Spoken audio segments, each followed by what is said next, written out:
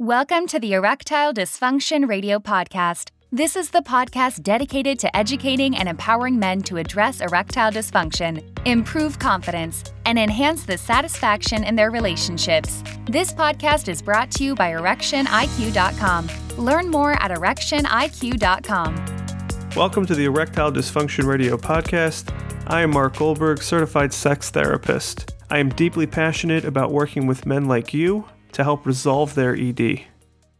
Today is going to be a solo episode. This is the first episode of 4 in a series that is going to highlight a case study. We've never done a case study on this podcast, and I'm very excited to bring this to our listeners.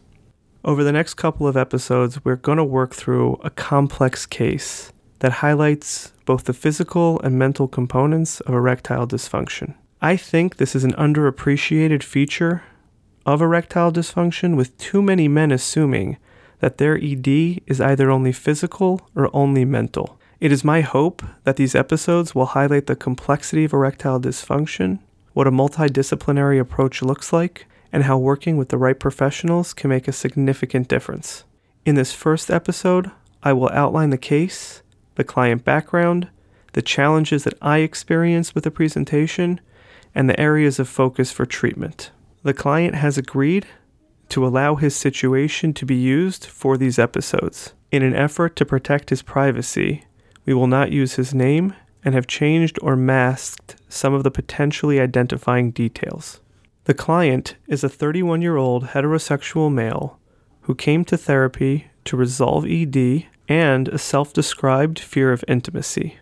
Erectile dysfunction manifested as not achieving an erection in both a partnered and individual setting more often than not.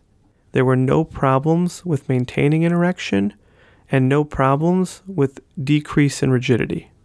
The client's fear of intimacy manifested through avoidance of both partnered and individual sexual activity. The client has not dated in several years and expressed a fear of disappointing a potential partner. He also avoids masturbation due to unwanted side effects until the desire or biological imperative overpowers the fear. Here is where the presentation becomes interesting and far more complex. The client reported that engaging in sexual activity, including masturbation, results in profound anxiety, panic, and physical manifestations of shortness of breath, dizziness, and passing out. As you can imagine, this is not a common presentation and was reason for concern on multiple levels. But before we get to this, let's cover some of the other background information that's going to be important to understanding this case. Who is this client? The client is a 31-year-old, generally healthy male. He is highly educated and is employed full-time, and he really likes his job. He experiences some work stress, but insists that it is manageable. He has no children and is not currently in a relationship. He says that he would like a long-term partner and would like the possibility of having children and establishing a family. He is articulate, he dresses well, he is a generally curious, introspective person, and he is open to feedback and interested in working on himself. When did the erectile dysfunction start? The client first noticed erectile dysfunction around the age of 18 in a partnered setting. Due to his religious and cultural background, he was denied proper medical assessment because he was not married. And at the time of this incident, he was living outside of the United States, where this was an acceptable reason to reject a medical request. This was very upsetting to the client and caused the client increased anxiety and frustration.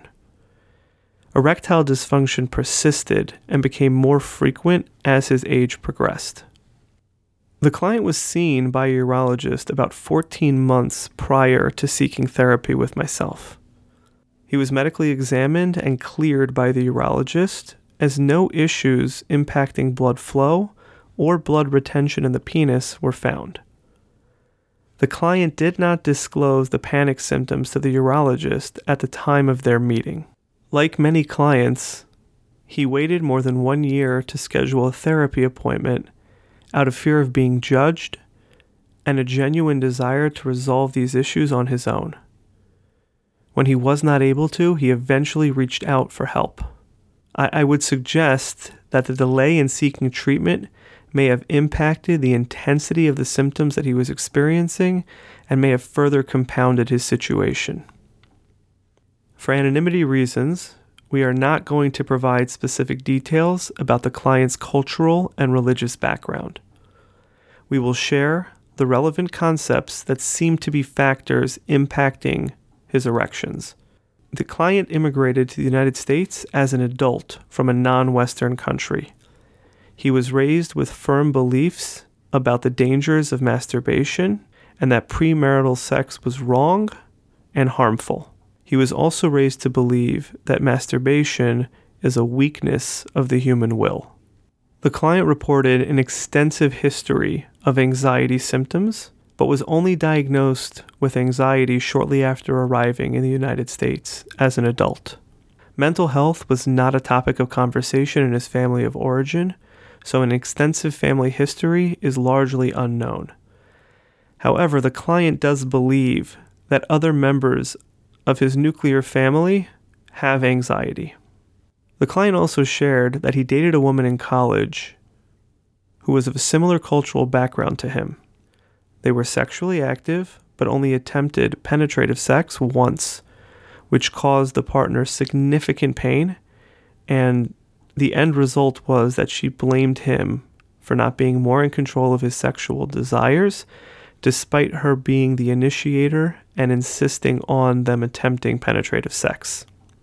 This first experience absolutely left an indelible mark on the client.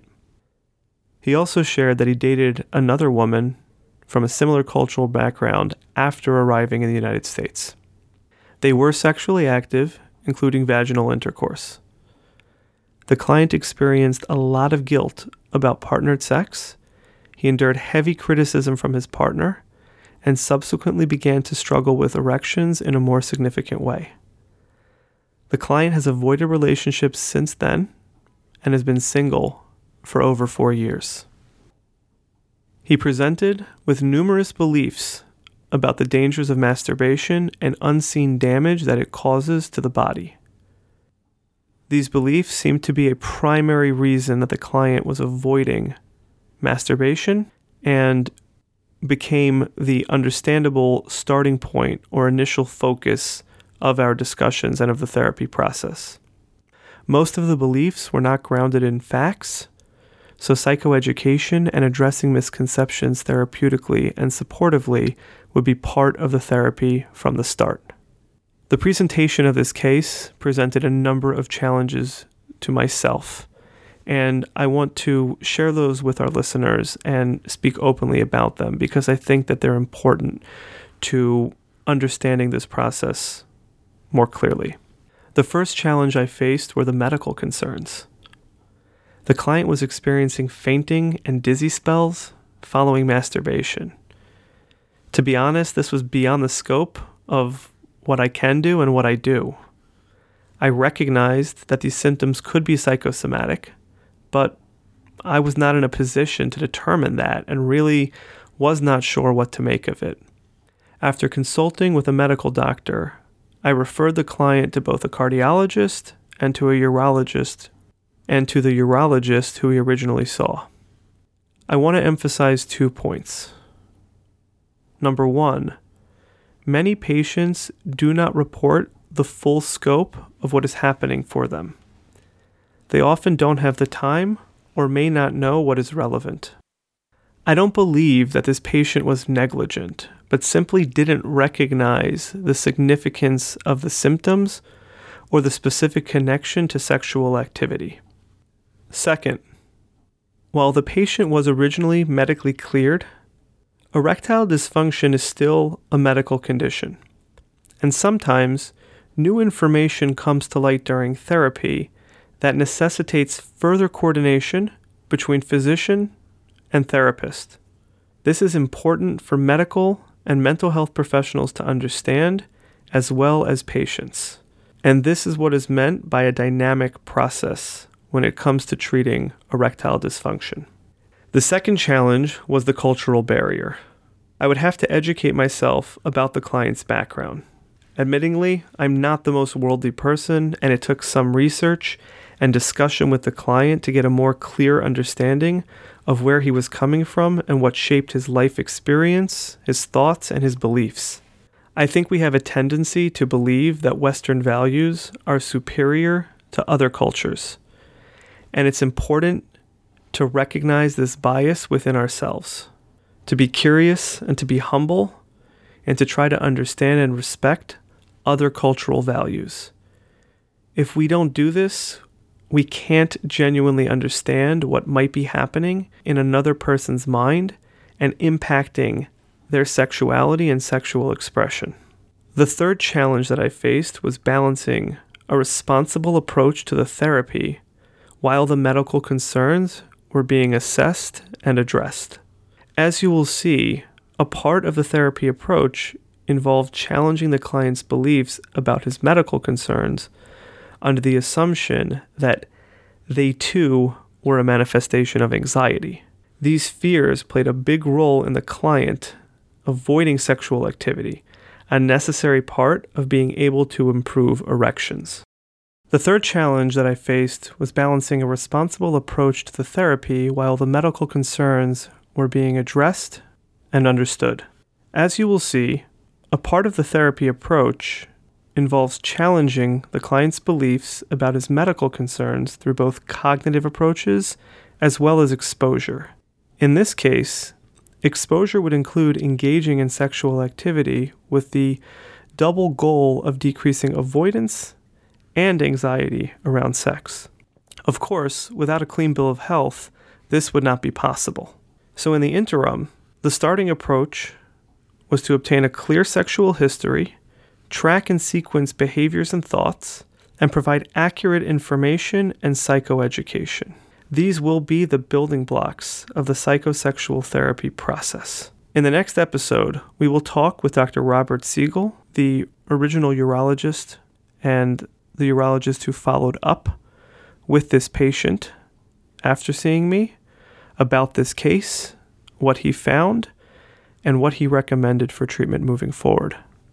If you listen to this podcast regularly, you know there is a huge mental component that goes into achieving an erection. Mark Goldberg, the certified sex therapist who hosts this podcast, felt as though this was a very underserved topic of education in men's health. That's why he designed Beyond the Little Blue Pill, the thinking man's guide to addressing ED. The course is designed to educate and fundamentally help you change the way you think about erections. Check it out at erectioniq.com/course. You can explore 3 modules of this course completely free. See if there's something in there that can help you. erectioniq.com/course, and you can learn more there. Thanks for listening to the Erectile Dysfunction Radio Podcast. For more information on today's topic and understanding how the mind impacts erectile dysfunction, please visit erectioniq.com.